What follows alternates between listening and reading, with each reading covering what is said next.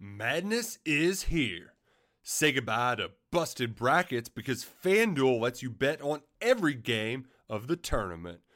Whether you're betting on a big upset or a one seed, it's time to go dancing on America's #1 sportsbook.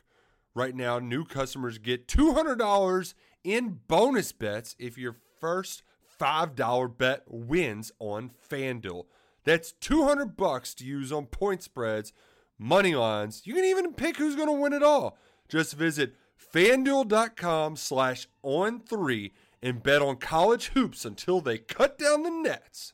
Must be 21 and older and present in select states. First online real money wager only. $10 first deposit required. Bonus issued as non-withdrawable bonus. Bets that expire 7 days after receipt. See terms at sportsbook.fanduel.com. FanDuel is offering online sports wagering in Kansas under an agreement with Kansas Star Casino, LLC. Gambling problem? Call 1-800-GAMBLER or visit fanduel.com/RG in Colorado, Iowa, Michigan, New Jersey, Ohio, Pennsylvania, Illinois, Kentucky, Tennessee, Virginia, and Vermont. Call 1-800-NEXT-STEP or text NEXT-STEP to 53342 in Arizona, 1-888-789-7777 or visit ccpg.org/chat. In Connecticut, 1-800-9-WITH-IT. In Indiana, 1-800-522-4700 or visit ksgamblinghelp.com. In Kansas, 1-877-770-STOP in Louisiana. Visit mdgamblinghelp.org in Maryland. Visit 1-800-gambler.net in West Virginia or call 1-800-522-4700 in Wyoming. Hope is here. Visit gamblinghelplinema.org or call 800-327-5050 for 24/7 support in Massachusetts or call 1-877-8-HOPE-NY or text Hope NY in New York. To see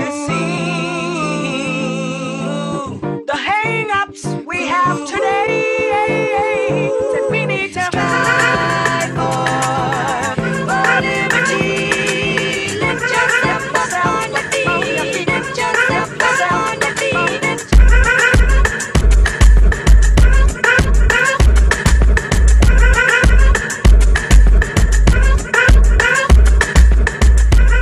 Welcome into episode 163 of the Sources Say podcast, your go-to Kentucky basketball and recruiting podcast on the growing KSR Podcast Network. The Sources Say podcast is presented, as always, by our good friends at Justice Dental. You can make an appointment at one of two Lexington locations. That's on Wellington Way and Blazer Parkway. Now is a great time to schedule your dental cleaning. Remember that regular dental appointments are important for your overall health. You can learn more and make an appointment at justicedental.com. Dr. Justice and Dr. Thompson look forward to seeing you soon. I am your host, Jack Pilgrim of Kentucky Sports Radio. Very happy to be joined once again by the one and only Sean Smith of Go Big Blue Country. Sean, how the heck are you? I'm doing fantastic, Jack. How are you? I've been better. All the things that we talked about leading up to this Arkansas matchup kind of came to fruition. They played with fire a little bit with the injury bug. They fell back behind again and had to mount another comeback. And this time they got burned at the end. The Kentucky Wildcats fall in Fayetteville by a final score 75-73. Sean, it was a rough start. Clearly, Xavier Wheeler and Ty Washington were available, and they did not start, but they played the majority of the minutes in the backcourt, and clearly rusty to start with. And it kind of sparked an easy start for the Arkansas Razorbacks. Things were really rough shooting for Kentucky to start with. They get down by as many as 13 in the first half. Kentucky slowly starts to chip away, get it down to 6 points at halftime. And then, like we saw these last couple games, they go on an early run in the second half, tie it up, and then ultimately take the lead midway through. And then from there on, it was essentially a rock fight, back and forth. Just kind of whoever had the ball last was gonna win, and just so happened to be Arkansas. They made the plays down the stretch to win the game, and a crushing loss. It was the Wildcats showed a lot of fight. It was a very good game, but they just weren't able to execute down the stretch the way that they needed to, and they come up short. So let's start with some of your early takeaways, Sean. What did you think of the performance? I think rhythm was thrown off with those two guards returning. Now, they needed those two guys today. Like, I don't know where Kentucky would have been entering that environment without them, but I just feel like that whenever those two were going to step back into play, it was going to take a bit for the team to kind of get going. And that's why I'm not too concerned about a 2-point loss. Oscar Tshiebwe, to me, solidified himself as National Player of the Year today. There should be no doubt about it. 30 points, 18 rebounds. I know he had some assists. Just an unbelievable performance by him. It stinks that it was kind of wasted in a loss, but he, to me, is National Player of the Year. But back to what I was saying about rhythm, and you had a lot of guys that, didn't play well. Kellen Grady had a one-shot attempt up until the final, minute, and then he hits a three. You had Jacob Toppin only play, I think, 12 minutes, somewhere around there. Let me look at the official. I think it was just 12 minutes for Toppin, if I'm not mistaken. But, 12 minutes for Toppin. 12 minutes. You had him not play well. You had Mintz not hit a shot, played 19 minutes. I think that the rhythm for those three was thrown off. And this is where it gets tricky, right? Like John Calipari said he wasn't going to start Tata and Xavier, and then he wanted to see if there was any limping, anything like that. Well, both those guys ended up playing a ton of minutes. I mean, I don't know if Tata Washington came out, but maybe one time after he went in there at the beginning of the game, he played how many minutes for him? I know it was 35, second on the team behind only Oscar. Yeah. So I'm just, and that's the situation that Cal was in. Do you start them? Do you bring them off the bench? I think starting them would have allowed Kellen and Davion to kind of resume their old roles and go into what they were. Davion being the sixth man, Kellen running the sideline and sprinting out in transition, looking for that three. Jacob Toppin moving back to the bench, coming off and being that high energy guy. Instead, the game starts with Kellen Grady and Davion Mintz being the ball dominant guards. Jacob Toppin having to play some three with Keon Brooks there, 3 and 4. The only player that started and ended this game in their initial role was Oscar Tshiebwe. And I think that had something to do with some of the chemistry and maybe guys being in a funk, Kellen Grady not finding a shot. They played they got used to being ball dominant guards against LSU and Alabama. They start the game as that today and then get pushed off the ball. Jacob Toppin back to the bench instead of playing alongside Keon. It was kind of an in and out thing. I just think that the rhythm was off, and that's why you saw that start go 15-2, 17-4, whatever it was at the beginning of the game. I think that kind of threw off the rhythm, and it took Kentucky a bit to get going, but that run at the beginning was just too much to overcome in the end. Even though Kentucky took the lead, that run was the difference in the game. Yeah, and you bring up Kellen Grady, and that was kind of one of the biggest difference makers in the game. He didn't take a shot, I believe. So he takes one early in the first half, but then he doesn't take another one until I believe that 2:40-ish mark in the second half. Whatever it was, but Cal basically ripped him a new one in the post game, said he was lazy. He was basically ball watching. He would let the ball go inside to Oscar Tshiebwe and just stand on the perimeter and wait for the ball to come to him. It never came to him. So he just didn't think he had to do anything. And he said, in go figure, that last the one shot that he took and made, I believe he ran baseline to baseline, got open and got an easy catch and shoot look. And Cal said that was the difference, that if we had gotten Kellen Grady involved earlier and that would have been something completely different. But he didn't. It was 17 minutes and 39 seconds it took in the second half for Kellen Grady to get a shot off. That's just not acceptable. That's not winning basketball. You can't have a guy that has been basically carrying the bulk of the weight this entire SEC slate, especially from a shooting perspective. You can't go from that to having him take 3 shots in a game and then have him and Davion Mintz, your two oldest guys on the team, go 1 for 5 combined in a total of 49 minutes combined. So, I mean, that's just inexcusable. You can't have that little production from them. I thought, it was clear that there was rust with Ty Washington and Xavier Wheeler. Clearly with Ty especially, he goes 3 for 12. Ramps up a little bit late, but you could tell he just wasn't himself. I thought he defended fairly well, actually. Xavier Wheeler had some of his very, very difficult turnovers, took some bad shots, but he started ramping up in the second half too. So that's kind of where that comeback started, was the main point guard starting to find their groove. But Sean, it was clear that this team needed Kellen Grady tonight, and he just did not show up when they needed him. Yeah, and I want to watch the game again and see, John Calipari talking about that he wasn't working to get himself open. And that's where I was coming from, that I just think that we know how long it took for roles to be defined when the year started, right? Like that Notre Dame game, our biggest takeaway was what? I kept saying these guys don't really know how to play together yet. Even though that they've played plenty of games together now to this point in the season, when you get in this rhythm, the last two games where those two guys and Mintz and Grady were playing a ton of minutes with the ball in their hands, nobody had to worry about being pulled out of the game. Like Jacob Toppin, if he made a mistake, he was playing through mistakes. When you get those two guards back in there and you're back to full strength, it kind of changes everything. And I think that kind of threw it off. And that's why I think it was important, even though you lost today, to get those guys back in rhythm and get them back on the floor. Because I said it, I think it was on yesterday's episode, you don't want to get to Tampa and try to kind of work through chemistry and get back in rhythm, because you don't know how many games you're going to have in Tampa. You could lose the first day the way the league is. You could lose the second day. You needed this tonight. You get senior night at home on Tuesday, and then you get a road trip to Florida. You get some games now if everybody stays healthy. Hopefully you don't have anybody out for a game or two again, because it's going to be hard to reestablish that rhythm. You want to be healthy from here on out. Get back and kind of identify those roles again and get back to being who you were when Kentucky was playing its best basketball 2 or 3 weeks ago. Yeah, I think now that you got them in, you let them play a ton of minutes.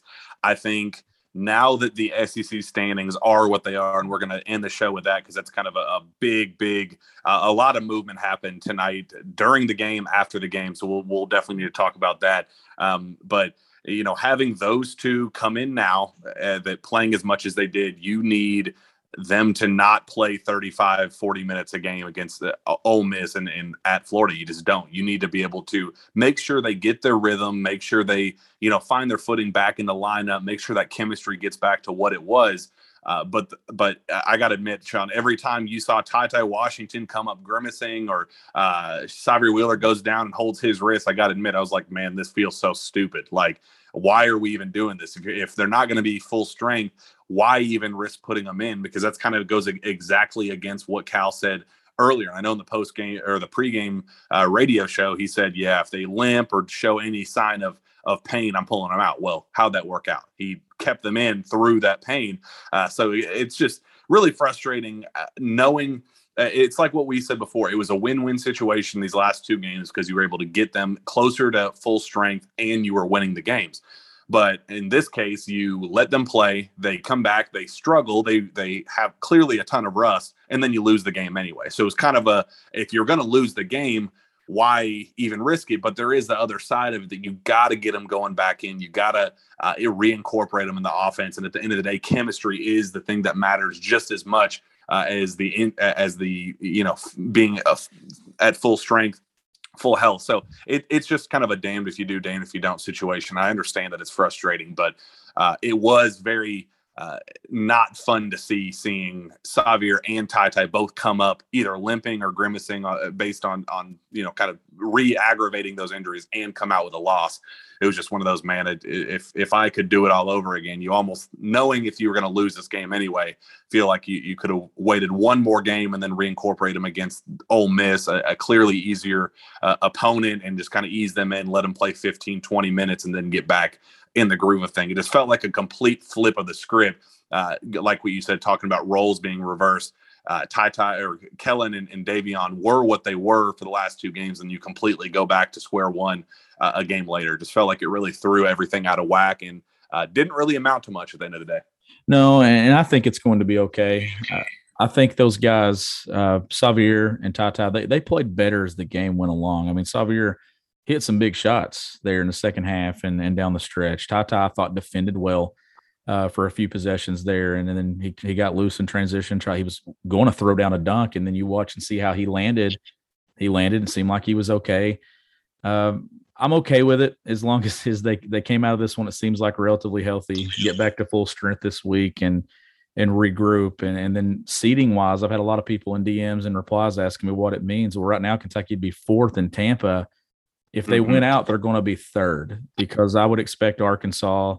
I think obviously Arkansas, Tennessee, one of them will lose next week. That would bump Kentucky up. As long as Kentucky wins out, they'd be the 3 seed in Tampa. I mean, there's still a shot at the 2, but a lot has to happen. Overall, though, the NCAA tournament, I still think Kentucky's on the 2 line. And Joe Lenardi said this yesterday. It's Kentucky, Auburn, Kansas, Baylor, and Purdue. I think were the 5 teams fighting for those final number 1 seeds. Well, Purdue lost today, Auburn lost today, Kentucky lost today, and one of Kansas or Baylor are going to lose tonight. So 4 of those 5 teams are going to lose. There's not going to be a ton of shakeup when it comes to seeding. Yeah. Like, you're still in a good position in where you are in the NCAA tournament. I don't think a 1 seed is completely out of the picture yet, but I think a 2 seed, they're still safe right there. Yeah, I think I went back and looked at the updated seedings and how things unfold. A 2 seed is still technically on the table, Sean. Technically, a 1 seed is on the table, but that would take a lot of wackiness. But I was talking NCAA tournament. Well, that too, and I'll get there just a second. But a 2 seed in Tampa is on the table if Arkansas beats Tennessee and loses to LSU. UK is back at the number 2, or if Tennessee loses versus Georgia, it would be a serious upset, but it's SEC play. It's late in the season. They're just coming off a big win against Auburn. It could be a trap game. You never know. And then they beat the Razorbacks. That would also put them up at number 2. And Sean, if you want to get really wacky, Kentucky could technically jump up to number 1 if Auburn loses to both Mississippi State and South Carolina. And then the scenarios we talked about before, Arkansas and Tennessee winning and losing 1 game apiece, that would clearly put them back up in that number 1 seed rank in Tampa, and that would obviously be great. But again, as you talked about, all that matters right now is the NCAA tournament, where things stand. It is great news that Purdue lost. It's great news that Auburn lost. They are still firmly right there in the thick of things for the 1 seed line. At worst, they're the number 2, and I believe Joe Lenardi just put out his updated rankings, and they only dropped 1 seed line, dropped UK to number 6 overall. So that second 2 seed. So still right there in the thick of things. It's going to be a busy night with one of Kansas or Baylor losing, and that could shake things up as well. But Sean, definitely not pessimistic leaving this game. It was just a lot of frustration down the stretch. I think that last minute to 30-second range where Keon has the offensive turnover, the offensive foul. He kind of throws his arm and gets called for the charge, that a push off on Cal's go-to, get the biggest guy on the floor to throw his arm up and toss the ball in bounds. He gets called for an offensive foul in there, turns the ball over. Jalen Williams hits 2 free throws. They go up 3, and then the next possession down, Keon Brooks misses the 3 from the right wing. So I want to ask you before we start to wrap up, what did you think of that last stretch? If you were in Coach Cal's shoes, how would you have drawn that up? Do you think it was drawn up that way for Keon to get that last shot? Just how do you think that all unfolded and kind of what ultimately led to the loss? Yeah, I doubt that was what they wanted in that situation, right? I mean, John Calipari's gone on the record multiple times saying that Keon Brooks has kind of bought into being that mid-range guy and that role. And I don't think that's where they were going to get a 3 there late in the game. Obviously, Cal did use his timeouts late in the game and was trying to draw stuff up. I think that's probably the frustrating thing about it. Now, out of the 1 timeout, they got Grady the 3 that gave them the lead, and then they go the other way, and Arkansas obviously scores. But with Keon did struggle today. I thought Keon did settle in and do some good things, but then there are some plays there where the offensive foul there late in the game, that essentially probably was the nail in the coffin, right? That put the outcome kind of in Arkansas's hands at that point. But there was a play too where he got an offensive rebound there in the second half. Kentucky's up 1 with about 8 minutes to go, and I thought he got fouled. And the ball gets stripped, and then Arkansas hits a 3 and goes up 2. I thought that was one of the biggest plays of the game because Kentucky went on to score and take the lead again, and Kentucky could have been up 3 or 4 points out of that scenario and situation. Instead, Arkansas went up 2, and then Kentucky went and tied the game. I thought that was a big swing for Keon. And if you go back and look at the replay, they never showed a close-up, but when you watch it like on YouTube or the highlights, the Arkansas player clearly gets a hold of Keon's left arm, and it led to that turnover. He's got to be strong with the ball there. I know you're not getting that call, but he had a really good rebound and then just couldn't hang on to it, and then the turnover led to an Arkansas 3. I thought that was a huge play, at that point in the game.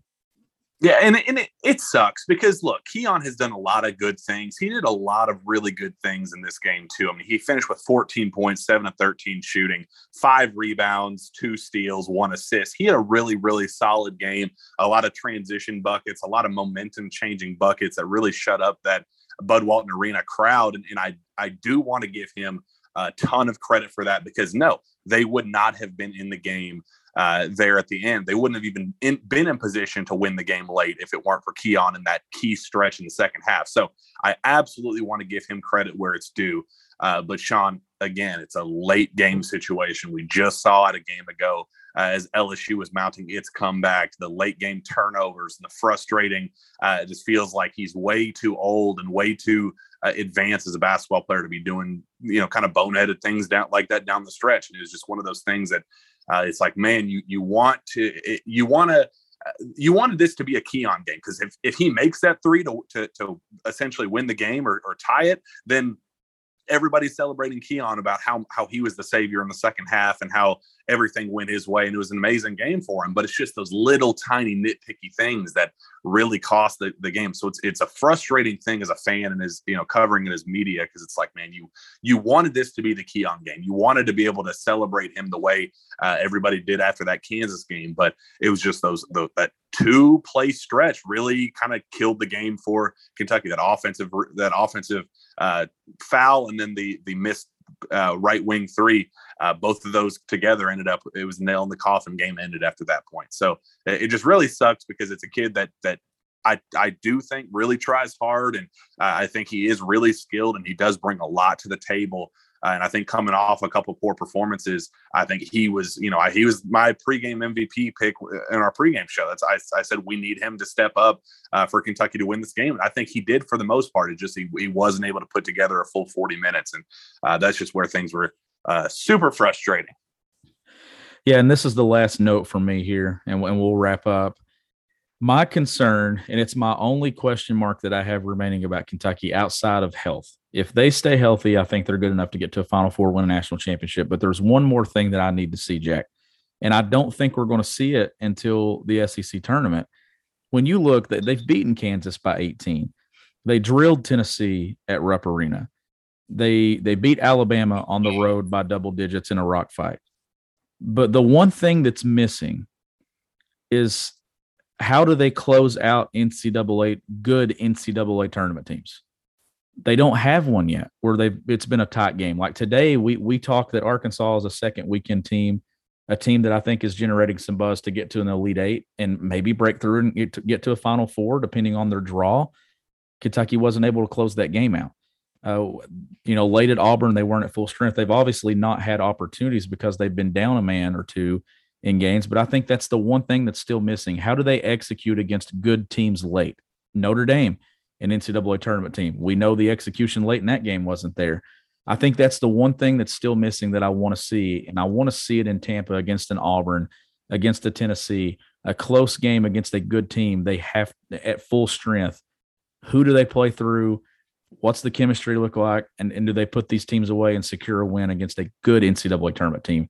Alabama is a team that we talk about possibly going on a run, but I think we all think that Alabama could probably lose first game of the NCAA tournament.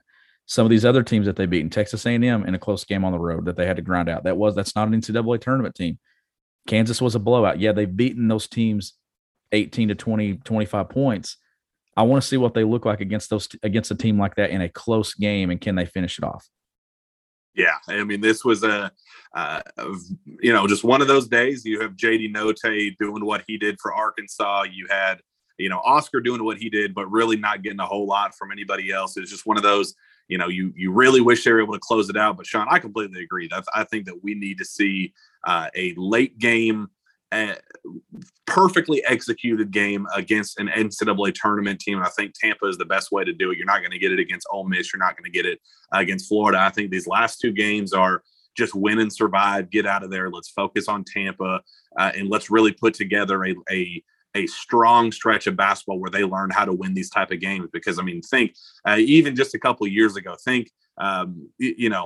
Tyler Hero versus Wofford, Tyler Hero versus Houston, those late game situations, teams that they clearly should have beaten anyway, but Kentucky was put in those late game situations where they had to execute, and they did. They hit tough shots down the stretch, and they ended up winning games.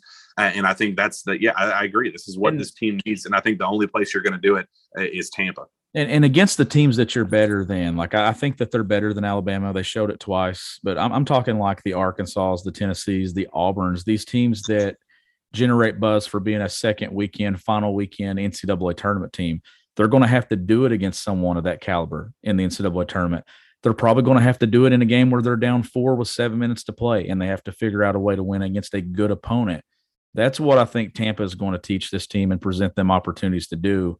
And that's why I think that just being at full strength, get to Tampa, you get those opportunities. I want to see close games in that SEC tournament.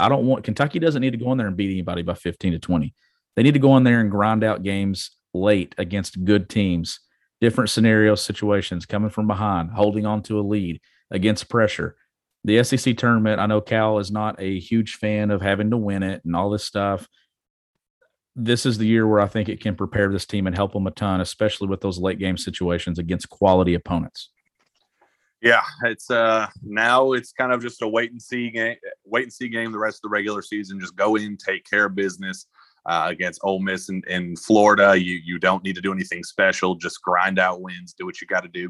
Get Xavier and Ty healthy again, and really get back to square one in Tampa. That's where this matters. You got to grind out wins, even if it's 1 or even 2. It doesn't have to be every single game, because that can also wear and tear on a team as well. You'd like to comfortably win that Friday matchup, and then if Saturday and Sunday are kind of rock fights, then so be it. I think that's definitely something that'll help them down the stretch. But Sean, life would have been a whole lot easier if they had gone down and won this game, and they had every chance in the world. It's just very frustrating to know that they had it right at the tip of their fingers, but were unable to execute down the stretch. And unfortunately, now you gotta wait for luck. You got to see what happens with that Arkansas Tennessee game to close out the regular season. You got to see what Auburn does down the stretch. If they crumble, then maybe things get interesting as well. But you leave it up to chance now. Now you can stay at third in the SEC and be that 9 o'clock, 9:30 game on Friday night, and that's really a tough situation to be in the SEC tournament. So they were able to control their own destiny if they won this game, but they weren't able to do that. So now they have to wait for luck to kind of dictate things for them. Why am I just now seeing that an Arkansas fan mooned Oscar Tshiebwe at the free throw line? Did he make it? I don't know. It's on your all's website, so. Well, KentuckySportsRadio.com if you want to see the full moon. It feels like a full moon with how things ended in Fayetteville. Just very, very you almost said proud Fayette of their Mall. Fayette Mall. Proud of their fight. They did a heck of a job grinding back down from 13, but wish they were able to execute down the stretch. And now we'll have to see. You have Ole Miss coming to town for senior night this week, and that's going to be a fun game, a great way to celebrate Kellen Grady and Davion Mintz for what they've done to this program. Really appreciative of everything they've done. And then another road trip to Gainesville to wrap up the regular season, Sean. And then from there, it's Tampa. All of our cars are going to be driving south for what hopes to be another exciting run in the SEC tournament. And then Selection Sunday, 2 weeks from tomorrow. So goodness gracious, we are right there, ready to close out the season, Sean. Yeah, let's get to Tuesday, get another game under our belt, and let's have something different to talk about. I know the next couple of days will stink because it was a close loss, but Kentucky's fine. All their goals are in front of them. Nothing changes. It messes with the SEC standings right now, but right now I think honestly 1 through 4, it doesn't matter where those teams are seated. I think any of those 4 can win that league tournament here in a week and a half.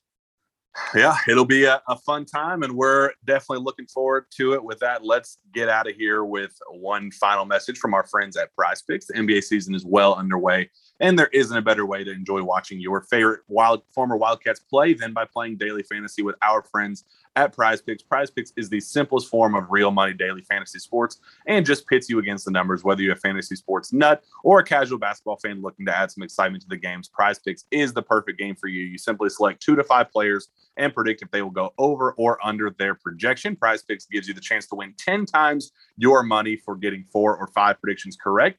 Download the Prize Picks app or visit prizepicks.com and sign up using promo code Pilgrim to get an instant 100% bonus up to $100 on your first deposit. Don't forget, that's the Prize Picks app or prizepicks.com using promo code Pilgrim to claim your bonus today and take your viewing of your favorite former Kentucky Stars to the next level. Sean, let's get the heck out of here. Where can fans find your work? You can find my work at gobigbluecountry.com, and you can follow me on Twitter at gbbcountry.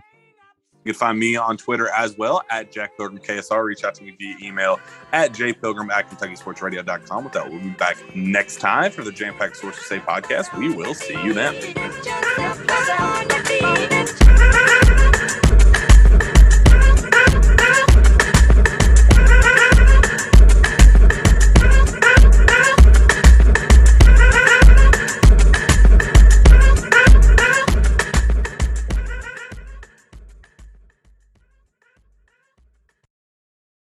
Madness is here. Say goodbye to busted brackets because FanDuel lets you bet on every game of the tournament. Whether you're betting on a big upset or a 1 seed, it's time to go dancing on America's #1 sportsbook. Right now, new customers get $200 in bonus bets if your first $5 bet wins on FanDuel. That's $200 to use on point spreads, money lines. You can even pick who's going to win it all. Just visit FanDuel.com/on3 and bet on college hoops until they cut down the nets.